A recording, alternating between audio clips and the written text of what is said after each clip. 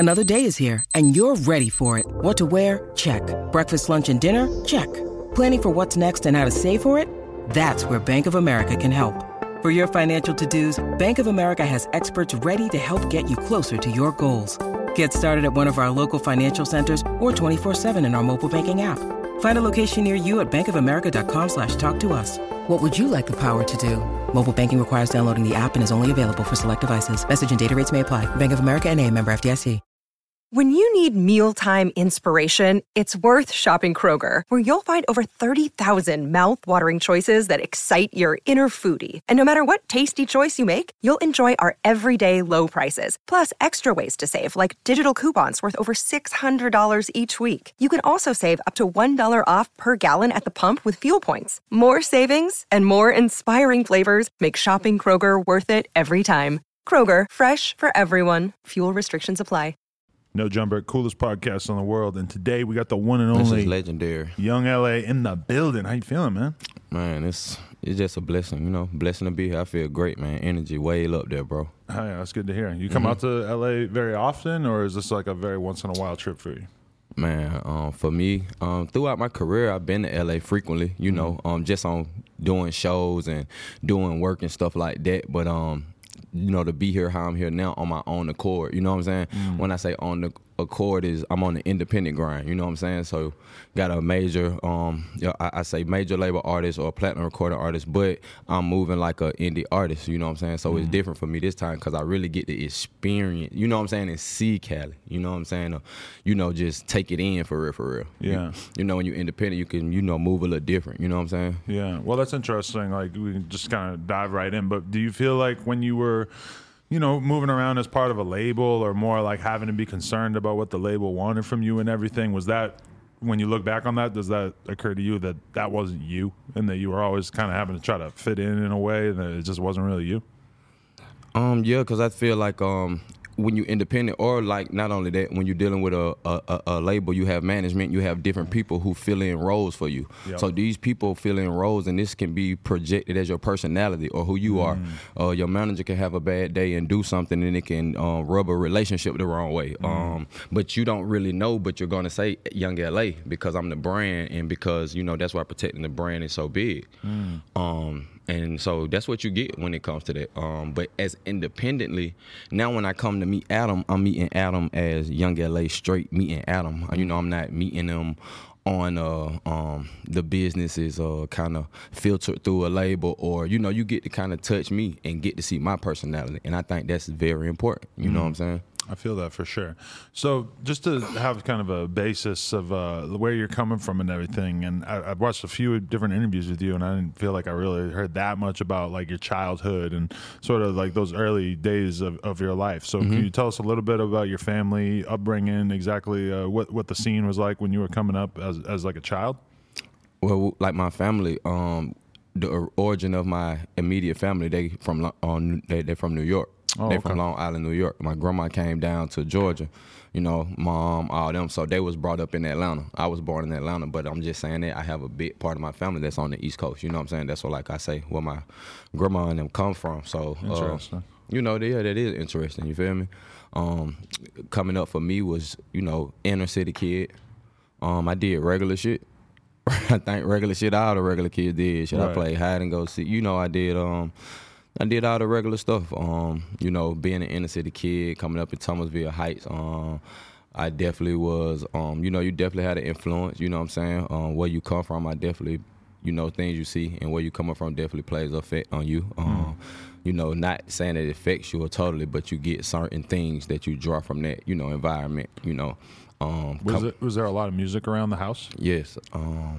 My auntie Jo, I still tell this story to the day. My auntie Jo was a musician, and they had like a group, her and my auntie Shorty, and that was like really why I fell in love with music for real. Cause I used to, this is my auntie, so I'm young, I'm seeing her do hip hop, you know what I'm saying, and I just was a fan of my auntie, so my love for her just bled to like she do music, I love rap now, you know what I'm saying. So I grew up, but she was a big influence. Also, she one of the ones who wrote my first rap, no cap. She wrote your first rap for you when you were real young? Yeah, I know on the back gonna say, the homies on the side say, oh, go Lilo. Go Lilo. You know what I'm saying? It was on some East Coast, but that was like part of the song. You know what I'm saying? Really? That I really remember. You know what I'm saying? I still remember that to this day. Did you ever record anything back then? Or Nah, I never she recorded. Never got you that far? Nah, she never Okay. got me that far. She just got me to the point where, you know, she wrote it on paper. I kind of learned it. You know?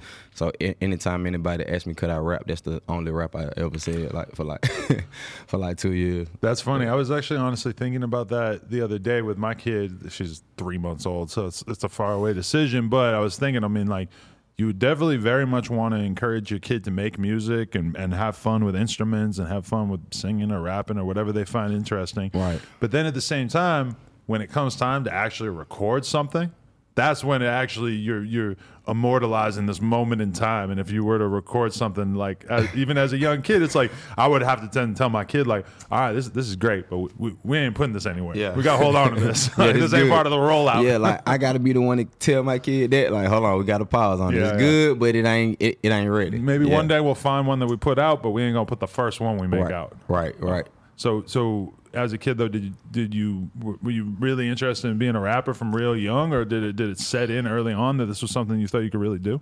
Like I said, watching my auntie Joe, you thinking like, I'm saying, just remember you like 10 years old, like 9, and that's like a big influential moment. So like she was deeply into music. You know what I'm saying? I'm raised by my aunties. I'm raised by my mom and my auntie. See what I'm saying? So I was fans of niggas. You know, when you growing up, you know you want to be like somebody. You know what I'm saying? The closest thing in your family that you around, you know, you observe that. And it was like my auntie for me. And nigga, my auntie a rapper. You know what I'm saying? So she was the coolest auntie in the world.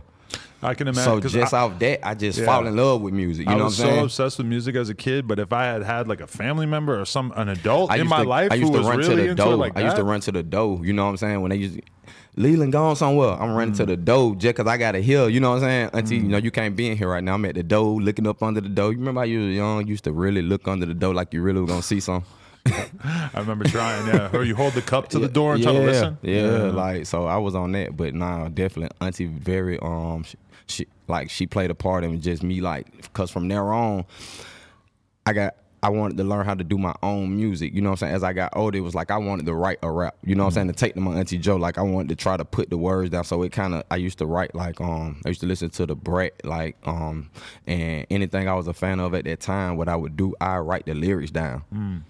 Like basically, I listen to it on the tape recorder, write it down, and then learn it so I can rap it. Then when I go to school and shit, I got verses, so it might not even be my verse, but I'm just a fan. I'm a music junkie. Oh yeah, listen to this new shit. Yeah, this somebody else's verse, but I done learned it good enough to recite it. In the early days, it's like just being able to recite a verse and do an accurate version of somebody else's for verse is real. definitely a good step towards then at some point writing your own. But who are you really looking at as a kid too? Like at that era in Atlanta, was it a little bit too early for you to be a kid paying attention to Jeezy and Gucci and shit? Was it a era before that a little bit? Nah, that was my come up. I feel like that's what I came up on the TIs, the Jeezys. You talk about coming through middle school, high school, Boys in the Hood, you know what I'm saying? When they had to run with Jeezy and Jody Breeze, that was very influential. But yeah, like even though going back, like being a fan of music, I'm a fan of music. So I used to listen to Goody Mob. Like I used to learn them niggas verses. Like CeeLo Green, like Gip, they had like they was on some social awareness and like being aware of certain shit, you know what I'm saying? Like back then, and it was like them niggas was ahead of their time. You were fucking with Outkast too? I was fucking with Outkast. Yes, sir. When we talk about Atlanta rap, that's almost like the era that was before the part that everybody remembers. Yeah, everybody talks that about was. Jeezy and Gucci, like that was and Tip too. That was like the first big era of Atlanta Right. rap. People forget Right. that like there was a whole lot of different shit going on down south and everything. Yeah, and you had artists that came from that, like you know, from the Dungeon family and from the moves, like Outkast, that was birthed, you know what I'm saying, through that. If you didn't, you know, you probably wasn't a fan of it, like, damn, oh, that was bro who was on that track with, you know, so they birthed a lot of stuff. So that was definitely a strong era in hip hop. You know what I mean? Definitely. Okay, so you're in high school. Like, when do you start to kind of make moves as a rapper or really start trying to do this? Well, for me, when I got to like the 9th grade, like I fucked up all the way, like in high school. Really? Like basically, like not on no, I was smart just on some just knucklehead shit. You know, you get some teenagers who want to knuckle. Mama sent me to school. I don't go to school. Right. So I had like a whole fucking semester, bro. Like, and I was good in sports and shit. You know what I'm saying? Like at that time, going 9th and 10th, I was like, you know how a nigga play basketball. You know, you in the hood, you active. You know, I was kind of alright. You feel me? Right. 9th grade, I ain't go to school for a whole semester.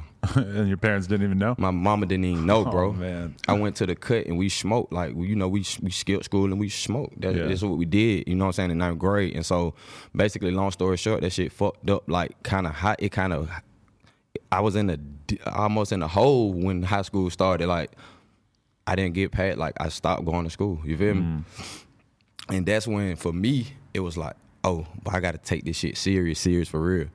Because it was like, I can catch up, but it's like, I got to get kept back. So when I come back the next year, I got to be in 10th grade homeroom. Like, hell nah. But when you look back at that. I ain't trying to do that. When you look back at that, are you like, damn, I fucked up. I didn't really appreciate the opportunities I had with the sports shit, with that free education shit. But, you know, at the same time, like, you understand how when you're a young man, hanging out with the homies, smoking a bunch of weed, that seems pretty fucking good too. Yeah. I mean, you know, I'm just keeping it real and just saying at that time as a kid, you know, you 14, 15, you just make bonehead decisions. Not saying I ain't go to school every day, but when the principal told my mama, I had missed a substantial amount of days, bro. To where my mom was like, what the hell is you doing? I know I'm sending you to school every day. You know what I'm saying? Just being, you know, just mischievous. You know what I'm saying? That's called mischief. You feel me? And I think everybody go through that. But that put me in a hole. You feel me? So it was like, I was always talented with music though. You know what I'm saying? And I think at that time though, I really took it serious. Cause it was like, okay, so you know you ain't finna play sports. So that's you already done, you ain't eligible. When I come back to high school, it's like, you know, last semester you ain't go to school, you can't try out or nothing. Like, you know what I'm saying? And I had the skills to actually make the team, but I had made bonehead decisions. You know, I made them decisions. So it was like, now that I look back at it, like that's how everything was lined up, the kind of the go, like at that time, you know. Because even now, like I say, I had my high school diploma. You know what I'm saying? So I was able to obtain all that. You got the GED recently in prison, right? Yeah. I was able to, you know what I'm saying, grab my GED. You know what I'm saying? And for me, that was big. You know what I'm saying? Because this was something that I know I could do. You know what I'm saying? Right. But at that time, I was just, you know, as far as pushing what I wanted to push, and this is how I wanted to do it, I was courageous enough and ambitious enough to kind of push at what I was doing. Right. But around that time, though, were you full-fledged getting in trouble, like real bad shit, running around with guns, all this stuff, or were you just really chilling with the homies smoking, and that was kind of as bad as you had gotten at that point? Nah, at that time, like I said, in 9th grade, so I wasn't even that, you know what I'm saying? I wasn't even that bad. It was like, I was hard-headed as hell, like, you know what I'm saying? Do what I want to do, get up. I might want to go to school today, I might don't. I might want to, you know what I'm saying? And so at that time, I don't think I was running around getting into all the other trouble, but that was, you know, mischief, and that led to, you know what I'm saying? Now you're not in school, so now you got a lot of time on your hand. That's what led to the streets, you know what I'm saying? Definitely. I ain't got to go to school now. It's just like, shit, I ain't in school, so it's like. So now you weren't in school, you start running around with a different crowd? Yeah, I got time on my hands. So, you know, I got family out through Atlanta, you know what I'm saying? So I hung out in Thomasville, you know what I'm saying? That's why I really jumped off the porch at, you know what I'm saying, for me. So it was like, hung out in Thomasville. Thomasville is a neighborhood off of Moreland Avenue in Atlanta, Southeast Atlanta, Zone 3. You know what I'm saying? All my career, y'all heard me talk about it. Y'all heard me talk about being on the hill, Thomasville, you know, so this is where I jumped off the porch at. So that's when the street shit began for me. You know what I'm saying? What was, how much can you say about what the street shit was for you at that time? You running around selling drugs or doing robberies? Just a little bit of everything? Doing everything, you know, little shit you do when you're young and naive. I done did some of everything, you know what I'm saying? Jump out, goddamn, try to rob somebody at gunpoint at the train station. This like this young kid shit, you know what I'm saying? Right. A lot of young kids like you know you're not gonna get no money, you know what I'm saying? Yeah. Like just the thrill of shit, you know what I'm saying? That's just the thrill of shit. So you know what I'm saying? Trapping, you know, you selling 2 for $5 nicks on the hill, you know, you selling out, you know, just shit like that. That's how this shit started. You know and you see it over and over with young kids too, where they just they want to, like, you know, rob somebody, and it ain't really connected to the reality of like being able to get away with it, being able to make a smooth getaway, or even thinking that the person's gonna have anything to take. But it's like that moment when you realize like, oh, I can just take something from somebody without, and they're not going to be able to do anything about it. That's a bad moment for a lot of kids. Yeah, and just me just being, like I say, being young, like, you know what I'm saying, being 14, you know what I'm saying, 13, you trying to do something at I ain't know what the hell you think you gonna get at the bus stop. You just sitting at the bus They're stop. on like, the bus because they don't have money. Like what you think you gonna get, you know what I'm saying? And that's why I say just, you know what I'm saying, the thrill. But I think, you know, a lot of young people can relate to that, you know what I'm saying? And even us, Adam, like we say, as we're talking, as far as like you say, you still see it today, you know what I'm saying? It's just things that you do, you know what I'm saying? Growing up, it's just life, you know what I'm saying? Definitely. But did you lose track of the music along the way, or were you still grinding with the music? I still was grinding with the music. Like, that was always like my hit pocket, you know what I'm saying? Like that was that was my baby. You feel me? So it don't matter if I'm in the hood, like we'll just go in. They'll put beats on, I freestyle. Like I just love music, you know what I'm saying? Were you getting attention at that time? Were people looking at you like, damn, he's kind of hard? Hey, it's Kaylee Cuoco for Priceline. Ready to go to your happy place for a happy price? Well, why didn't you say so? Just download the Priceline app right now and save up to 60% on hotels. So whether it's Cousin Kevin's Kazoo Concert in Kansas City, go Kevin, or Becky's Bachelorette Bash in Bermuda, you never have to miss a trip ever again. So download the Priceline app today. Your savings are waiting. Go to your happy place for a happy price. Go to your happy price, Priceline. I ain't start getting the attention to for real till probably I was like 18. Okay. So I was supposed to be like, a senior in high school. Uh-huh. But at that time I was getting like a lot of recognition.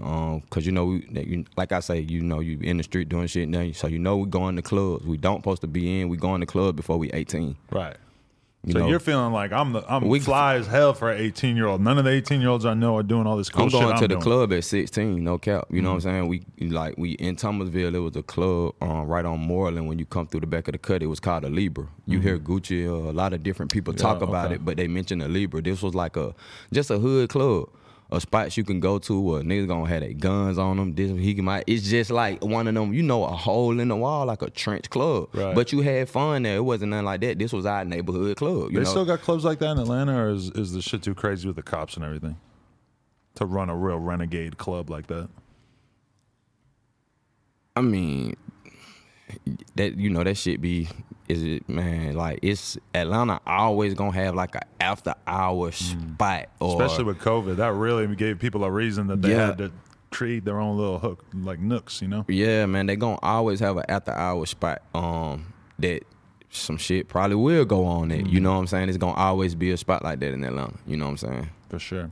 So who discovered that you had talent? Was it Dro? Okay, basically. Oh, damn, we had got out. Okay, so what we was on. Okay, yeah, so... You're just 18, you're rapping, you're doing good, you're going to the clubs? So basically, you know, people in the neighborhood know I rap. As you know, if you around your friends and you're a rapper can rap, you know, people know you do it or whatever. So it got to the point where it was like, LA, man, we got to just stop being in Thomasville every day. You know what I'm saying? We did everything just in the neighborhood. You know what I'm saying? We ain't had no money. You know what I'm saying? Like, you struggling, you selling too. You ain't really got a lot. You know what I'm saying? So basically, you know, you get born, you just hang out in the hood. But it was like, bro, you too hard to just sit in the hood. Like, you know what I'm saying? Like, we got to start going out. So basically, Michael Mack, which I call him Uncle Stink, he started convincing me, like, bro, let's go to the Libra and do open mic. You know what I'm saying? Just go up there and do one of your songs. Like, and that's where it kind of started for me. We would walk from Thomasville to the Libra.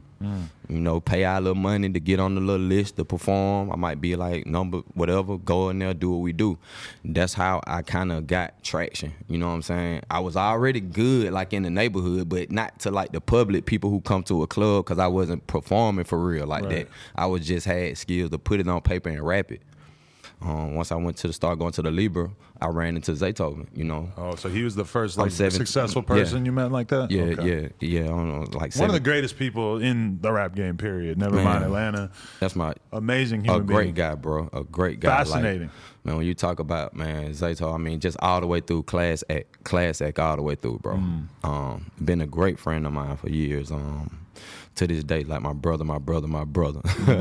You know what I'm saying? But you know, so I had that in Kurt. Like if Michael Mack wouldn't have told, hey bro, we gotta go, you know, and that's what, you know, you just step out and you move around, and that's when I think my talent lined up with just, you know what I'm saying, stuff that was supposed to be my destiny. I met Zay, I killed the club that night. I met Gucci that night too. You know what I'm saying? You met him that night, okay. You know, that night you had like SYS, these are neighborhood like, you know, cliques and stuff like at this time, Zone 6, Zone 3, like we go to the club together, like, you know what I'm saying, before Gucci pop, like you could see all of us like in the club, OJ the Juice Man, you could see him at the night light, you know what I'm saying, you could see Gucci performing, or you can, you know what I'm saying, you really had neighborhood like stars, you know what I'm saying? Right. But yeah, I ran into Gucci that night, and I ran into Zay, but Michael Mack, who I told you, my uncle, he already had a relationship with Zaytoven. Okay. That's what made everything gel. So Michael Mack was basically like, look, bro, this LA, shout it hard. He from Thomasville, he go in, Zay seen my performance, blase. He wanted me to come to the house, you know what I'm saying, and get beats. Like he basically, you know, he want to work with me now. And so did Gucci come pick you up in the hood at some point? Nah, Gucci pulled up in the Gucci pulled up in Thomasville. This was after though I had already met Zay. This down the line now. Oh, okay. This after I started recording music with Zay. And now the music that I'm recording with Zay, this shit starting to hit the streets. So Zay working with like Gucci Man at this time. He working with like he working with everybody who hot. Like if hottest producer in Atlanta by far at that moment. If you was regionally hot, then he probably was working with you, even if you was from Alabama, the southeastern region. You know what I'm saying? You could be from Tennessee. He worked with all those kind of people. So basically, like, you know, you go to Zay house, you can hear LA music when you go to the basement now because I'm working with them. So you can have an artist like Gucci come down there, or a person hear something, you know, they might like, or like, damn, who bruh is. And I think that's how it started for me. You know what I'm saying? And so was Gucci trying to sign you, or was this before he was really trying to sign artists? It was just like the store was like, Gucci was fucking with me. You know what I'm saying? When he go down there and hear my shit at that time, like, who the hell this little young nigga is? You know what I'm saying? They like, but this little nigga LA, he from Thomasville, you know what I'm saying? And I think from there it was just like, you know, Gucci would come to Thomasville like and pick me up in the all-white Hummer and shit. You know what I'm saying? Right. We'll pull off, go to Patchworks and goddamn all the studio. We went from Patchwork, Hot Beats, you know, wherever he'll have a set, like any kind of recording sessions at. And you know, Young Ralph, another Atlanta artist, you know what I'm saying? Young Ralph, we were all artists on the rise, like OJ the Juice Man, all of us. Gucci had already kind of stuck his foot in the dirt, you know what I'm saying? Right. He was the biggest name out of the city pretty much from that world, yeah. With the whole So Icy, you know what I'm saying, going crazy at that time, like that was like it, you know what I'm saying? And so you got me, Ralph, OJ Juice Man. If Gucci go book a session, he called Nala to the studio. Hey, y'all boy, come through. You know what I'm saying? We recording. Like I say, I'm 18, you know what I'm saying, 19 going, and shit is starting to move. Like I'm catching traction. You know what I'm saying? And from there, it's just, you know, it's just elevated, bro. Was there anything being around Gucci, though? Is there anything he said that really stood out to you, or did he give you any kind of like career advice or life advice around that time that stood out to you and that really stuck with you? Like, damn, that's some real ass shit that he just said that I would not be able to figure out on my own. Being around Gucci at that time, like, you got to think, us looking at Gucci was already a superstar to us, like a Jay-Z. Like, Gucci was wearing jewelry. Like, when we seen Gucci, like, that was that nigga. You know what I'm saying? Because he was already wearing the jewelry, like, ahead before all this stuff. You know what I'm saying? Like, you could see Gucci at the motherfucking Texaco with this shit on. You know what I'm saying? Yeah. So it's like, when you see, you know, so he was kind of, man, just, you know, just to be around him and see him move, you took so much good stuff from him as far as his work ethic, you know what I'm saying? Because we, like I say, we up and coming artists, so we seeing Gucci go, like, just seeing how he get shit done, how he approach shit, the work ethic. A lot of that shit just talk for itself, you know what I'm saying? Definitely, because it's one thing to make some dope music, it's one thing to be a good rapper, it's a totally different thing to actually turn it into a business and to be having the shit around your neck that indicates that you made enough millions of dollars that you can have a whole big chunk of that on your chest. That says a lot to a young kid, especially. I did, so you know he's speaking volume. So you know what I'm saying. For us, we going to the studio, and you know, for me, I'm like, damn, this shit. I'm soaking it in. You know what I'm saying. But I know, like, okay, I always felt like I was good. Like, not saying I knew I was hard. You know what I'm saying. I felt like I can do this shit good as hell. You know what I'm saying. Before I got to Zay, I knew I could do this shit good as hell. Right. When I got to Zay, that was confirmation that, boy, yeah, you on to something. And then I just was confirmation from confirmation. So Definitely. So how come you didn't sign with one of them guys and it didn't happen until you met Dro? I'm assuming is when you actually got into a label situation. Yep. Why do you think it didn't happen with and was Zay trying to sign artists at that time as well? Well, just like I say, when you say at that time, you thinking about growth. You know what I'm saying? You dealing with Zay. You know what I'm saying? He got the so icy, but he's growing at that time. You know what I'm saying? Still making beats. I don't think he was probably in the position where he could just, or even had the experience and knowledge of the game at that time. We just all kids doing something we love to do. Now it seems so obvious. You meet an 18-year-old and he's really talented and he ain't got shit going on. You like, hey, you know, I can help you out. Get signed. I could show you these labels, et cetera, et cetera. Right. That might have been a little early for him to be thinking on that level, huh? Yeah. And like I say, he's just in love with his craft, and I think knowing how to do it and just knowing how to do it the right way. So I think at that time the knowledge probably wasn't all the way there from anybody's side. Like I say, we changed, like we just doing something we love to do. You know, we probably had people around us who knew more about the business, but as far as for us, you know what I'm saying, not at that time, because you don't come in anything just knowing the business. I don't give a damn what you do. You know what I'm saying? So, but I think at that time, even with Gucci, he had a lot going on with his solo stuff. You know what I'm saying? And I don't think he was really signing artists at that time. Right. It's kind of, because then you find out about, like, he wasn't happy with the way shit went with OJ, for example. Right. And I don't think he was a really solid a label with a foundation at that time. Zay didn't really have a label, and Gucci was, doing his situations, but it wasn't like how 1017 grew to being what it manifested, you know what I'm saying? Definitely. But on the other hand, you know what I'm saying, like I say, going in, you was asking about Dro or that situation. At that time, he signed to Grand Hustle, and he signed to the King.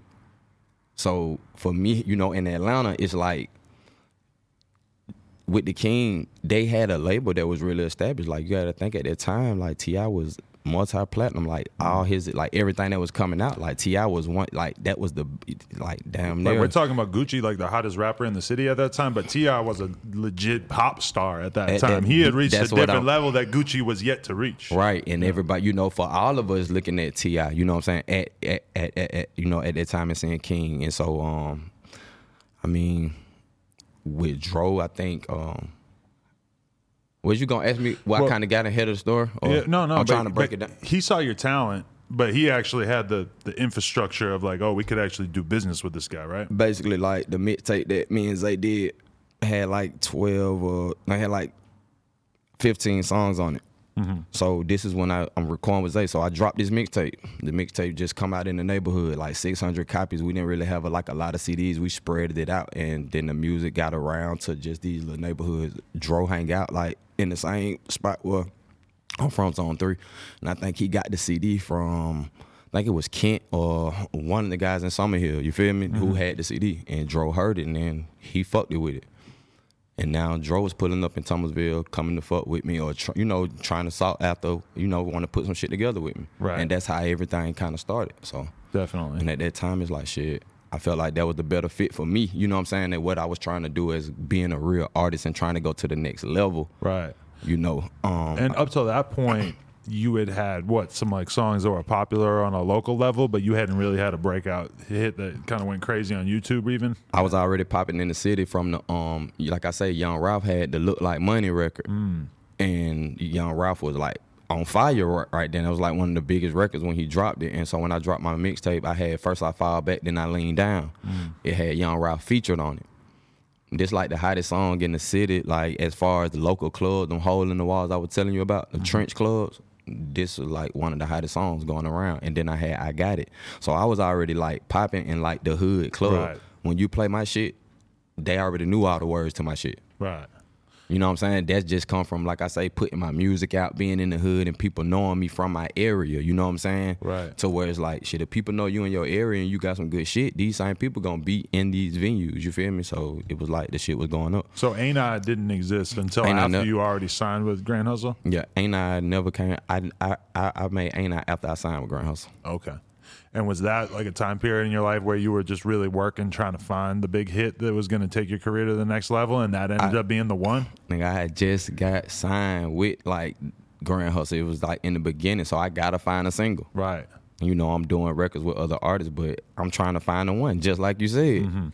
Hey, you just did the deal. You got to lock in and go get you one, because that's when it, and man, I mean, it's like, I promise you, bro, like, not too far in that shit, probably a couple months, that motherfucker came out. You know what I mean? Right. And it's kind of crazy to think about it because T.I. is somebody who's had a lot of success with signing artists. He's obviously signed some of the biggest artists right now and some other huge artists over the years. Yeah. But at that point, Dro was probably the only artist that he had signed and really put on till that point. And he had obviously Shoulderlean. He had a bunch of Dro was really killing it at that time. Yeah. He was murking it at that time. He was murking it. Like Best I Ain't Smoking was like the shit. Like when he brought a whole new flavor. So man, he was on fire at that time. And I could see how they were probably looking at you like, oh, Dro got all this real creative shit. Like he's doing gangster rap, but he's putting all this fruity colored swag type shit on top of it and everything. And then they're looking at you like you're an even younger, sort of more exciting new version of this. Like you could be an even more fresh face to put on this label, right? Right. I think I think just the sound, like, and I think it did mess with what Dro was doing, like you say stupid fruity colors and all the fruity colors, but I like how you say that from the dressing. That's what my sound was. Right. You know what I'm saying? It was like my whole sound was like so finesse and just like melodies and melodic fun. It was and youthful. It was sort of like intended. Like this is before people realized that if you made records and sort of went with that youthful, energetic sound, that the kids would react to it. Now people get that. Or now people really get it. Like they not even knowing, like, dang, like seeing it, like, oh, it's okay, but what is it? Like, but not knowing that this was gonna be the sound. Like this was gonna be what was gonna, you know, as far as just changing the sound to a new direction. Because like, everybody know I came right after trap music. Like I came after, like, you know, like you say, the T.I.s, the Gucci and Jeezy, super serious. Even Gucci was like able to laugh at him. He was able to laugh a little bit. He was able to put some funny shit in his songs, but not that often. Like especially Jeezy. You think about Jeezy. Jeezy was not playing around. It was straight up gangster music. Like there was no humor to be found there for the most part. So if you think about Futuristic Leland and you think about that sign, that's like a total night and day, bro. And I feel like that's where it started. Like that was the start of, oh, this shit changing over. You know what I'm saying? Like, as far as just a new sound, you know what I'm saying? Something different, you know what I'm saying? Definitely. Yeah. Okay, so you make that song, and it's just you at first, and then at some point for the video was where it was made the decision to put T.I. and Dro on it? Yeah, it was, like I say, with that record, it was actually Shay was on that record. And Shay is a close friend, like a Dro in our circle. We was trying to do like this thing called the Cartier Boys. Make a long story short, we was going to Thomasville one day to shoot a video. Well, the police and the Red Dogs and shit was at the gate in the projects. You see what I'm saying? So I'm going to shoot my video in my neighborhood in the bricks. You feel me? So we get to the gate. 12 is up there. So some shit go on. And Shay got his fire, you know what I'm saying? And goddamn, Shay had like a warrant, boom. So Shay get that situation, he get locked up at that shit. Oh, wow. So now I got a record that's going in the streets and Shay on it. So it was an executive decision made through Grand Hustle where it was like, we can't keep Shay on it because he gone, he can't perform. He was taken off, you know, like I say, and then Big Country King was put on the record. If you remember the first Ain't I? Right, okay. That's where it started at. So it was like the evolution of the record, like, you know what I mean? Big Country King, and then from Big Country King, that motherfucker grew so crazy that it led up to Dro and Tip coming to do their verse. You ever have that conversation with Shay about the fact that that unlucky arrest basically cost a very big opportunity? Yeah, like I spoke to Shay. Shay DM'd me probably not too long ago, but that's my brother, because at that time, like, you know what I'm saying, he really, like, man, Shay had nothing but some love for me, you know what I'm saying? And he was one of them older guys who took me under his wing, so I fucked with Shay, you feel what I'm saying? And I mean, some things happen that we can't change, and I think Shay know that, you know what I'm saying? And you know, he was when he came home, I was able to be in position to pull up on him and, you know what I mean, give him something for his B-Day. Like, that shit felt good, you know what I'm saying? Because when we was trying this shit, we ain't had, you know, so basically, like, Shay understood, you know what I'm saying, that it was just a bad timing, and sometime in life you don't know why stuff happened at that reason or at that time, but sometimes stuff happened, you know what I'm saying? And that's how it happened. That's the point, and that's the period of time that Ye was in his life, you know what I'm saying? Definitely.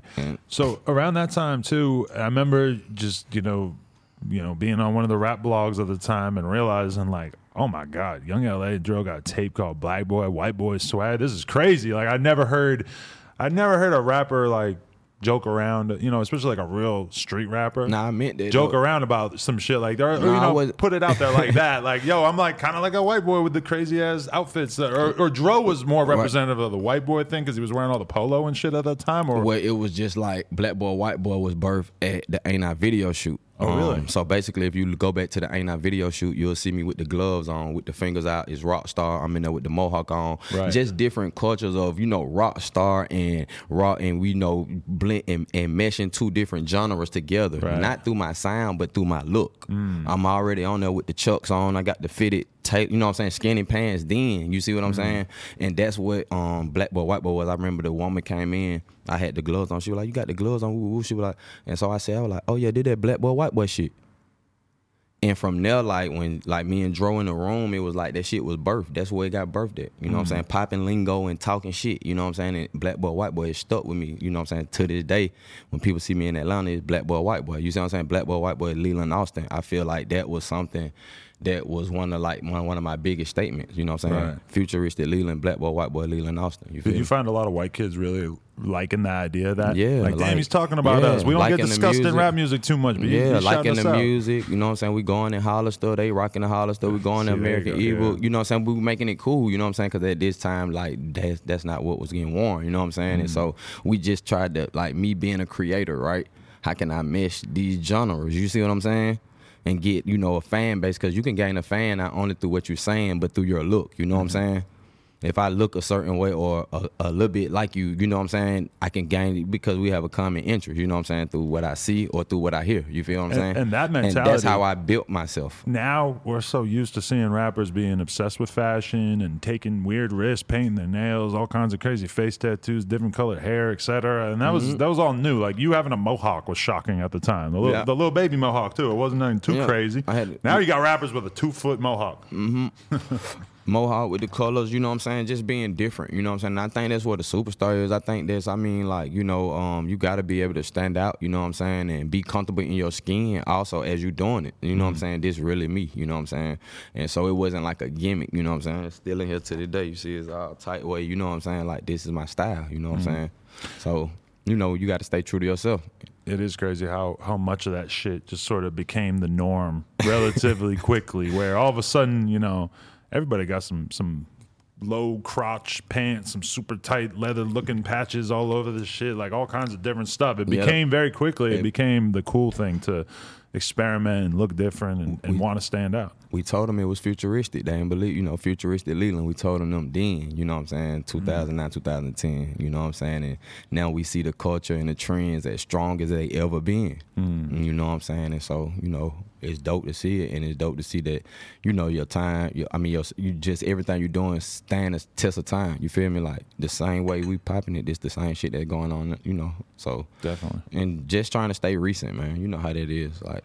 Yeah, no, gotta definitely. stay trendy. How you present yourself is just a huge part of getting people to pay attention these days, in Yes, particular. sir. But so, okay, now all of a sudden you're not just Young LA. You're Young LA who has the potential to be the next big star on Grand Hustle. So, do you feel like everybody at the label and stuff? Do you all of a sudden have label people trying to get in your ear, trying to switch shit up? Did it change the feel once you had a whole bunch of people in your ear trying to tell you what to do with your career, as opposed to just sort of doing your own thing?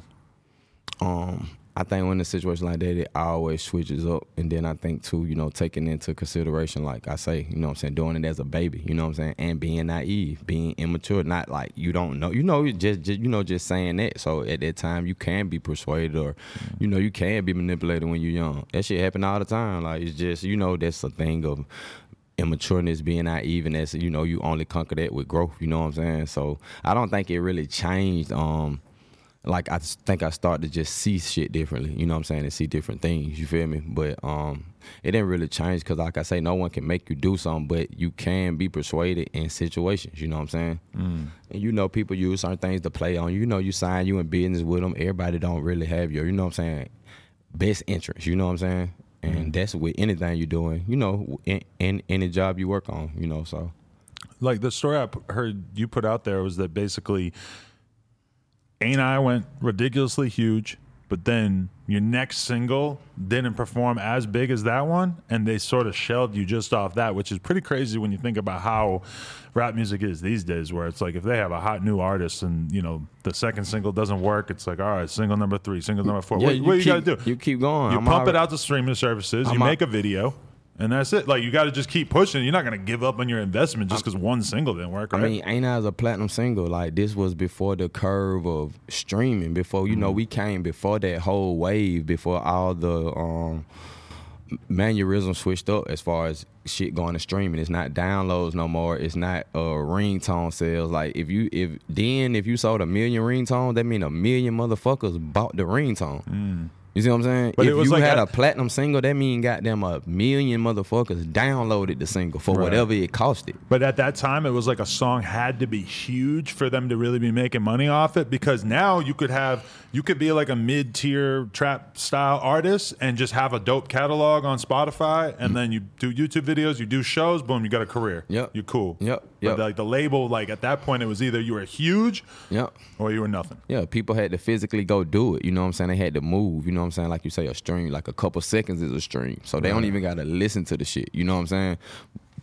But what I'm saying is, like, then it was, you really had to do that. You know what I'm saying? So I came in that era. So I feel like, hey, yeah, you supposed to keep pushing. I showed you the hard work. You know what I'm saying? You know what I'm saying? They biting on it. Hottest single going right now. And second single really it really didn't do bad if you look at where it ended up and where it charted at. You feel me? I feel like that was a success. I feel like both of my releases, like on all mainstream releases, I had nothing but success because that record sitting at gold right now. You know what I'm saying? Right. So it wasn't bad, but at that time too, you had Michael Jackson. It was a lot of different things that factored into that shit too. Michael Jackson. Yeah, he had passed away. He had passed away. Okay. You know, like when a big artist pass away, like they lock the airwaves down. It's just straight Michael Jackson. When you trying to get a record to go for ads at radio, that means that record has to be getting played. Right. But we dropped the record getting added, looking to pick up steam in the middle of that. And not only saying that, remember when they did all the cutbacks, I think in 2008, 2009, and all these big labels, where everybody who was working my album just got fired. Yeah. I ain't having really, that shit was crazy. But what I'm saying is things happen and they supposed to happen. You know what I'm saying? When I was speaking to Travis Porter the other day, their story is super similar to that too, where they had a label give them $1 million or whatever, and then all of a sudden the label just decides that they're going in different ways, and all of a sudden the people who own your contract don't really care about you so much, and they're just not really trying to go crazy pushing your shit, right? Right. Yeah. But so that was one interesting conflict you had back around that time was with Travis Porter, though. How heated was that? And do you think that they just heard the black boy, white boy thing and just decided they thought it was hot and wanted to run with it? Or you think it was intentional? What was that about? You really can't say at that time. You know what I'm saying? You can't say if it was intentional, but we know, definitely we know what we was doing and saying was very influential. You know what I'm saying? And at that time, it's like when you hear that, it's so new. Like, we just had said this at the video, so it's like, whoa, that's stealing. Like, at that time, just had that, that's how you gonna feel just off the rip. Like, whoa, that's too new. And you know that this it. You like this lingo got ring to it. Like, like this some shit you can pop and people can kind of goddamn draw to it, as you can see when we dropped the Black Boy White Boy album, like one of the biggest street albums of my career. You know what I'm saying? And it's crazy too, because now we're sort of used to everybody jacking each other's ad libs and slang and shit. Like, if one rapper comes out saying some hot shit, it's like none of us are even surprised when there's 10 other rappers saying the same shit a week or two later. Oh yeah, nah, definitely. And I think that's something you learn too as you in the game, like mimicking and mocking. Like, it's part of it. No matter how you like it, and you want to say, "Oh, I'm original. This person sound like this." That's just what happens when you got a good sound. And I mean, people gonna do that. I mean, so you understand that though as you go. You know what I'm saying? When you young, you don't want to hear that shit. Oh, he buying hell nah. Right. You know what I'm saying? But like I say, as you get to a different level, it's like okay. I'm the wave, I'm starting a wave, and as when a lot of people do it with you, it make the wave stronger, you know what I'm saying? Like, for real. So, I mean, it's just something you got to deal with in the game. If you hot, niggas gonna bite, niggas gonna try to sound how you deliver it like you. They might not do it all the way, but, they gonna try to take bits and pieces, but that's how music go. And I think everybody have done it or do it, you know what I mean?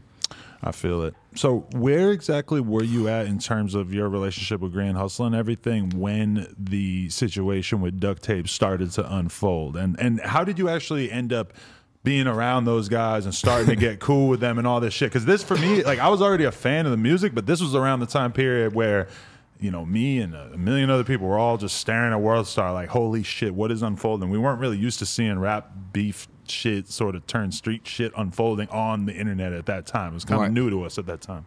Right. So basically in the relationship with Grand Hustle, I had already like kind of severed the ties, you know what I'm saying? So I was on to, you know what I'm saying, while I still got, you know, I'm still buzzing. You know, I got, you know, name already built, got one of the biggest, ain't I still, like you say, thriving. So I'm going on to, you know, make my transition. You know what I'm saying, severing ties from Grand Hustle. I'm going into the next chapter. So you had already kind of got disgruntled with this. Because the narrative that was sort of put out there at times I had already distanced myself from, you know, from Grand Hustle as far as, you know what I'm saying, where I'm going on my next step and how I'm doing business. So I had already kind of made that pull. Interesting. Yeah, okay. And so with the duct tape, like that was my real shit. Like I fuck with Black, like I fuck with Dada, I fuck with so many. I fuck with Dave, like these personal guys that I, you know, that I really know. So at that time, when they came to Pittsburgh, which is Zone 3, I'm from Zone 3. So when they had a spot in Pittsburgh and I was running into Dave, like it made perfect sense for me for what I was trying to do. I had big movement, duct tape, big crazy movement. You know what I'm saying? I already, like I say, had the relationships and rocking. So I'm like, I'm looking at my star power. I'm always a thinker. So I'm like, damn, that'll be too hard. Got the star power. I'm already gone. They having a real movement, put that shit together. You see what I'm saying? And that's what it was supposed to be. Just simple as that. Was the movement at that time? What artists were they really pushing? Was Trouble even really out yet at that point? Nah, Trouble was just coming home. Okay, right. But you know, they had Allie. You know what I'm saying? Me and Allie already had records prior to all that going on. Like, you know what I'm saying? That's why, like I say, in the city, we say some shit like this. If you know, you know. You know what I'm saying? But, like, me and bro had already had records, like, and all that shit. Like, I'm on the Bid record. If you go look up Bid, me and Allie Boy got records with me and Super and Allie. Like, we was already fucking around then. So it's a comfort zone. Like, I'm fuck with these folk. But I don't know. I think as shit kind of escalating, you do something. Like, when I got the tech, I just feel like, and this was something that was already that was chopped up too, like with Dave and Black. Like, oh boy, I'm fucking with y'all. We finna go on and lock this shit in for real. Boy, right. I'm finna go get the ink. You feel me? And I think as it kept going, it just didn't sit right with that individual, and he just was on. You know what I'm saying? What he wanted to. You know what I mean? Well, a lot of times I feel like with rap labels, there's like the business side of things, and then a lot of times there's like the street side of things, and it might kind of be like a blurry line between like exactly like, is this a label? Is this just a crew? Is this, you know, is this the business side of things? But then there's also a bunch of hard-ass dudes who are looking at this thing like this is their whole identity, and they don't really take lightly to somebody claiming that without necessarily going through the right protocols. Do you think it was a little bit of that confusion that stirred this up? It wasn't even no confusion because protocol. Like I'm talking to like I say, when I say Black and I say like the spot I'm in with Bank, when you talk about duct tape, like that's the guy, you feel me? Right. And, you know, you talk about Dave, like these are them guys, you know what I'm saying? So like it was already a mutual understanding, you know what I'm saying, with what we was doing. You feel what I'm saying? I just feel like, you know, sometimes you never know what person in life like did feel like, damn, I built something, you trying to come take it, stop and shine. At this time, I'm a big ass artist, you know what I'm saying? I'm not trying to eclipse. I got a thought and a vision, you feel me? Right. And I don't think like you really seen the vision, you feel me? But around that time there was like one of the narratives that was kind of put out there was like, oh, Young LA is all fucked up on drugs. That's why he's tripping. He got this crazy face tattoo. Was that a real issue for you at that time? And is that something that you could blame for that situation partially? Nah, I can't even blame it on that. And I don't even say at that time. I think we all deal with what we deal with.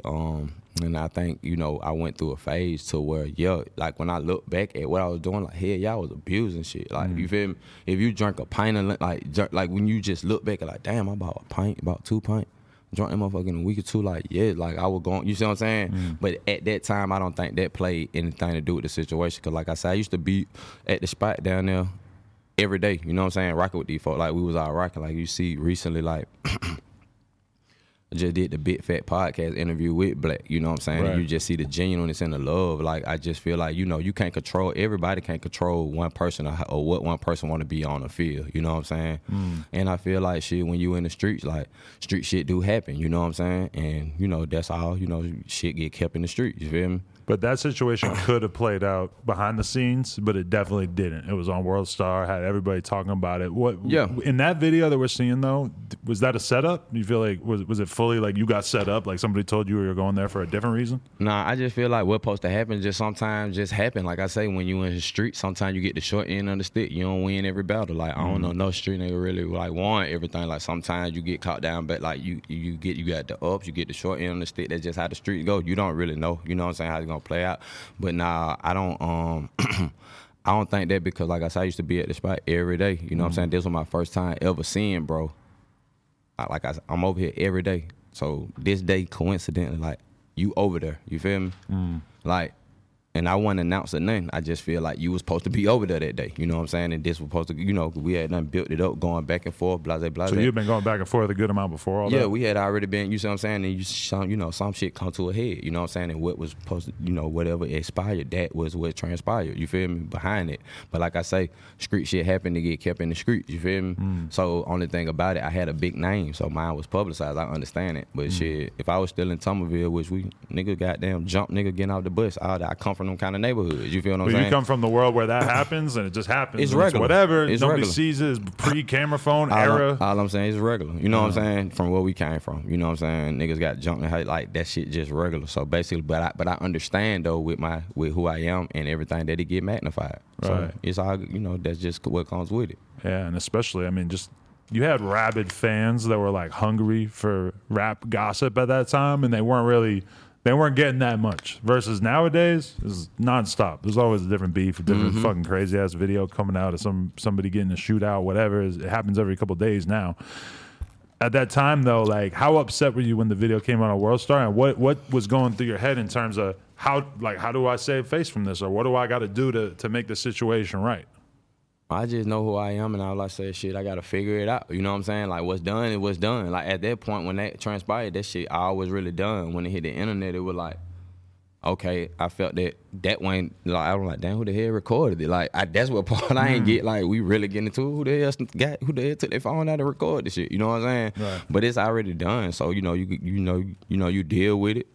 Hey, and you keep pushing, because one thing about it, you can't soak in those situations. Like, man, 2-3 days later, same day, I'm down there back recording, like I'm back pushing, because like I can't, you know, this shit ain't, what happened in street shit. Like, nigga got, okay, we moving on to the next, you know what I'm saying? Like, you know, so I think that's where I was with it. Like, you know, it was really like, now for me, for my family to have to see it, you know what I'm saying? That's the different level. At that point, you see what I'm saying? I'm talking about people who love you, you know what I'm saying? Like, you got your mom, got to see you, so for me, if I can handle it, but I don't know how they can handle it, you know what I'm saying? So It's that's crazy. a whole different story when you see somebody who love you, got to see it and hurt from it, or got to analyze it, or, you know, your little brother got to watch it, your little sister that's different. Because if that situation happens and there's no video of it, then it could just be a little problem between people who are friends or people who fuck with each other, people who do business together, and you can squash it, you know, shit goes back to normal. But then you have the fans all viewing it, and the fans, who obviously are not about this life, basically feel like somebody has to die in order for this situation to fucking be all right, right? Like, I'm sure you saw those comments. They ain't killing shit, and they ain't killing shit. Exactly, So that's yeah. crazy, yeah. But nah, but I understand though exactly what you're saying. They just have, like, you know, once there's that many eyeballs on it, they have like a very different expectation of how this Everybody- is supposed to play out, right? Yeah, everybody gonna have their own opinion, you know what I'm saying? But who really, you know, everybody ain't you saying it until you gotta go, you know, sit your head down on the wood, you know what I mean? Or go lay it down, but you know, but that's what media for. That's what entertainment is for, and I mean, sometimes, hey, this shit gotta, you know, you gotta mesh it together. Definitely. Yeah. So, when timeline-wise did the situation evolve in which you got stabbed by your girl a bunch of times?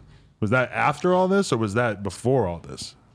That was down the line. Right. Yeah, that was down the line. I just remember seeing a clip where you basically said that was like when you really fell out with Grand Hustler, was when you got into a bad situation like that, and you didn't feel like you got the support that you needed at that time from them. Right. Yeah, that came down the line. That was down the line after that whole ordeal right there. That was like in the same time. But like I had told you, I had already kind of, with that going on, had already kind of been distant. So, you know, as I'm in my distance, that happened too. You feel me? Interesting. So did you keep a relationship with Dro or T.I. at all, or is there any kind of friendship there still around? Like, me and T.I. had no relationship. Really? I'm just saying, like, we don't talk, you know what I'm saying? But did you ever, even back then? Yeah. Okay. Yeah. For a little while? Yeah. You know, for doing business, you know. We associates and we business partners, so we're around each other. It's going to be cordial, you know what I'm saying? You know, so at that time, I don't really know them, you know what I'm saying? Like, I grew up with them, and that's so we all knew learning each other, you feel me? Definitely. What about Dro? Is it a little closer with him? It's a little closer. Like, it's a little bit more personal with Dro. You see what I'm saying? Because I really know Dro. Dro really pulled up in Thomasville. Dro really come and pulled up in the bricks and sat down with a nigga, come get me out the hood. Like, he the one, you know, like I say, put the situation as far as bridging the gap to get me over to Grand Hustle because he was in a good situation over there. So, you know what I mean? Like with Dro, it's a little bit more personal. Me and Dro still talk, you know what I'm saying? That's my brother. That's going to always be my brother for life. Definitely. Did you, through all this, was there ever a point where you got disgruntled with the music, or where you just didn't really care about being a rapper as much, or what is your mind state always stayed somewhat consistent?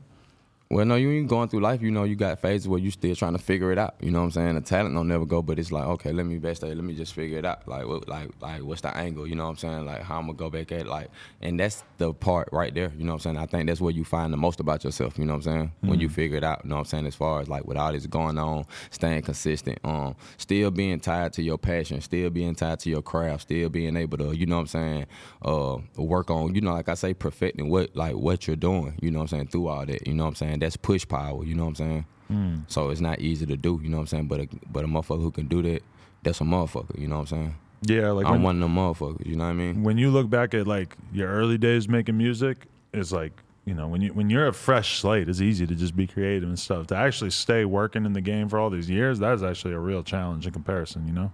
Yeah, nah, for real. Just like I said, when we just said, like, I'm one of them motherfuckers, you feel me? Like, and I mean, like, you can't stay stagnant. Like, whatever happened, gotta happen, and then you gotta keep going, you know what I'm saying? You gotta keep walking, you know?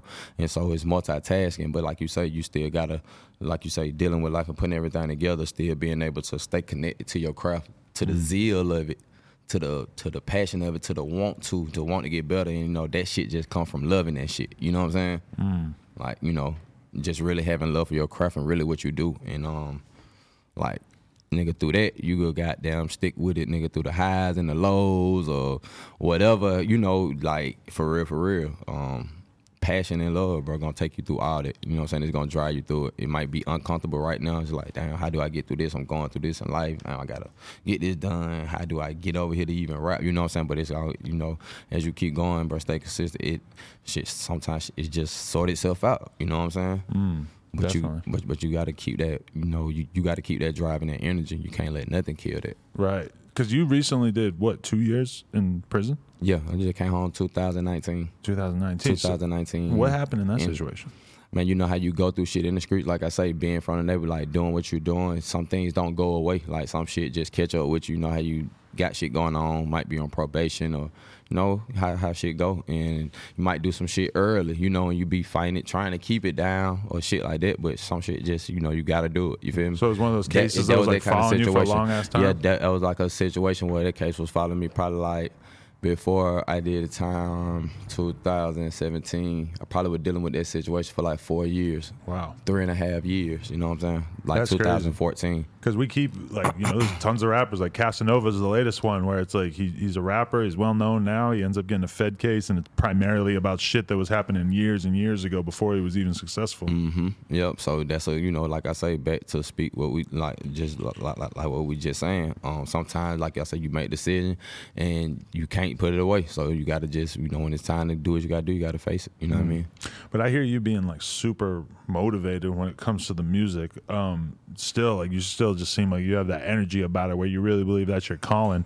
When you're locked up behind those bars for all those years, is it just nonstop in your head? Like, you just thinking about music, thinking about what you want to do, thinking about what you're going to do next time you're in the studio? Nah, that's when you really know how much you really love the shit. You know what I'm saying? When it's taken all the way away from you. You know what I'm saying? That's when you really like measure like what that shit mean to you for real. Like when you can't do something like you love, and not even like this something you have fun, like I love doing, I do this, like when that shit taken all the way away from you, then you really know how much you really tied to that shit, how much you love it. You know what I mean? No, so definitely. not being able to book a session or go to the booth, like, you know what I mean, and just be around it, you know what I'm saying, the festivity, like, you know, like, okay, yeah, this is the shit I really love, like, you know what I mean? Yeah, no, definitely. To what extent do you feel like you're still, you know, obsessed with and in love with like hip hop in terms of paying attention to what's going on with the new rappers, listening to people that you've been around's albums and stuff? Is it just never really left you? And like, how excited are you about like the new generation and all the shit that they bring to the table these days? I just like where music going. I think now being unique is like one of the biggest things right now. You know what I'm saying? Being able to differentiate or have your identity. You know what I'm saying? And you see more artists being comfortable in their skin, like, you know what I'm saying, going outside the box. You know what I'm saying? That's why, you know, and that's what I feel like. That's what makes a real star. Now the biggest rappers are the ones like Thug and Uzi, who are weird as hell, and they're pushing the limits of what they can get away with in terms of clothes, in terms of new sounds, in terms of all kinds of shit. Right, and that's why I say, you know what I'm saying, being outside of the box, you know what I'm saying, and being, like I say, even with like me coming out Black Boy, White Boy, being comfortable in your skin to wear the mohawk, so being comfortable in your skin to goddamn put the designs in with it, that just being comfortable in your skin as far as being original, and that's something that I prided myself on. So, you know what I'm saying, those are two guys I definitely, you know what I'm saying, feel like they are pushing the limit on that. And so when you see guys can be creative and go outside the box, like, shit, I'm all for that, you know what I mean? And when you being a trendsetter, it's all about knowing what the game is too. Like, even with me, seeing the game, knowing what the sound is, knowing what my fans love me for, and going back in the bowl again. You see what I'm saying? We finna whip this shit up. You see what I'm saying? Because once you set trends and known as a trendsetter, I feel like you always be on the next curve, and that's something I pride myself to. So that's why I listen to the new artists. I'm always on the music and what's going on as of now. You know what I'm saying? 100%. No, yeah. I mean, it's just crazy when we really look back at like the however many years of rap music that, you know, like there was a very critical time right there. And it sucks to think back that like Ain't I might have been a #1 single, you know? Right. If they had been calculating the sales the way that they do now. Number 6, that's what they say. You know what I'm saying? I feel like it was the #1 in the country. You know what I'm saying? I feel like it did hit #1. But like you say, if the logistics and the systematics was probably like how it is now, The it would have been a TikToks way counting bigger. towards the streams and the fucking YouTube shit counting towards the streams, all this stuff. That stuff didn't count back then. It was only radio and sales. Yeah, it was only radio and sales. So I mean, like I say, at that time to, you know, have a single go platinum, where you gotta, like you say, have radio behind it and you gotta make the sales. You know what I'm saying? But like, you didn't have all the other outlets that you name. Basically, you only had ringtone at that time. Ringtone was a big business. It didn't last that long, but it was huge for a while. But yeah, that was like the new outlet as you seen shit grow. That was the thing, you know, around that time. And then, like you say, when everything converted as far as kept going into the streaming, the only thing you had back then was ringtone. Yeah. Album sales, ringtone. I mean, you know what I mean? 100%. So what is the day-to-day life of Young LA like outside of, you know, obviously we talked a shitload about your music career, what you've done, what you're trying to do. What's like your day-to-day life like, and what makes you genuinely happy? You got kids now at this point too, right? Yeah. Yes, I was just finna touch on it. Just having that time when I'm not on the road, you know what I'm saying, traveling and working. Just having my boys, you know what I'm saying? Yeah. Beating Pep on 2K21, you know what I'm saying? That's one of the highlights of my day, you know what I'm saying? You know, they think, feel like they can beat me for some reason, you know what I'm saying? Wait, how old are your kids now? My youngest is 9. Oh shit! Okay. My youngest is 9. My oldest is 13. Right. Yeah. How hard was it to go away for those 2 years with the kids? Like, was that particularly brutal? Like, what kind of conversation did you have with them to lead up to that? And you know, that was super duper, you know, hard, but you know, gotta handle the situation. They used to me going out of town and traveling and stuff like that, you know what I'm saying? So basically I had to pull that card, you know what I'm saying? Really? Yeah. You didn't try to explain prison to them? You were just kind of like, this is they it's end not up so finding different out. than me going on tour, right? They end up finding out, you know what I'm saying? But I wouldn't let them visit me, so they didn't really, you know what I'm saying? Like, I ain't want them to come, you feel me?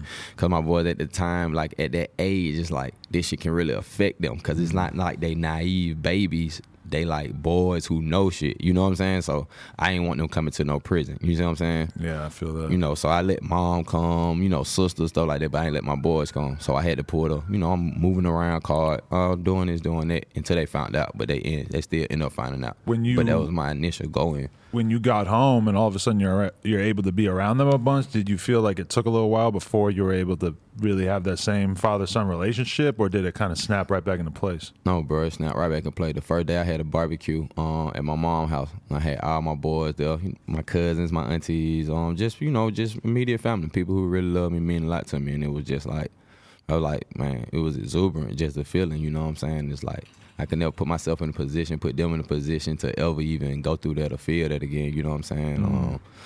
So just wanting better, you know what I'm saying, and knowing better and just, you know what I'm saying, just pushing on, you know what I'm saying? Definitely. Pushing on, thriving and doing better and knowing better, like, never do that shit again. Like, that shit was never, like. Yeah, no, that's got to be a huge factor in terms of just like changing how you live your life and everything. As soon as you pop the kid out, you start thinking about like what life would be like for them if you weren't around and shit. It just completely changes your priorities. Nah, definitely make you suit all the way up. You know what I mean? And so, the focus level different, but like I say, bro, like how you say, I still got a lot of like with the music. Like it's just like this would just get me going. That's your guiding light. Yeah, bro. And I feel like right now, bro, I'm making like some of the best music. Like it's like I'm going crazy. Like I'm in my bag, and it's like I'm still creating the sound. Like it's crazy. The range is crazy. Like I can't, So I'm just excited about that and being out and being home and actually can do this shit and put it together. So Hell yeah. No, that's amazing. Are you building up towards like a release or an album or whatever? Is there a big project in your mind that you're sort of getting ready for right now? For this year, for real, we just working. All my fans who've been following, me and fans of my career. 2020 was a big year for me as far as releases. I released 4-5 projects last year. Right. And so that just was me getting my feet wet because I'm back home. So it's like I'm eager. Like I released like I say 5 projects, but 21 we getting the game plan together. Me and my big brother Sean, you know what I'm saying, we moving around. We just came from Miami. I got good people around me right now, you know what I'm saying, just banging out records and just feeling the energy as we just kind of see where we gonna go. I don't know what the single gonna be right now, but we working. It's top of the year. You see I'm out here with you know what I'm saying? Yeah. It's January, so we moving around and we putting it together. But I know I got tattoos and jewelry dropping. Okay.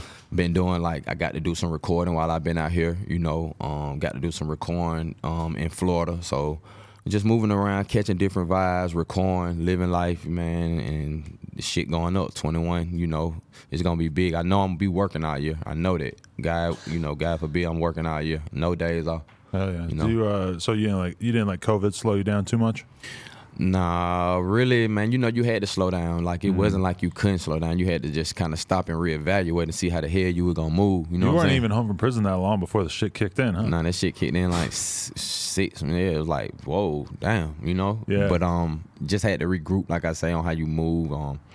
I thrived on just moving around and doing live recording sessions where I just go to cities, work with artists, lock in the studio, the artist, the engineer. It ain't a lot of people around. We can social distance, but you can still put your paper together. You feel me? Yeah. Yeah. So definitely.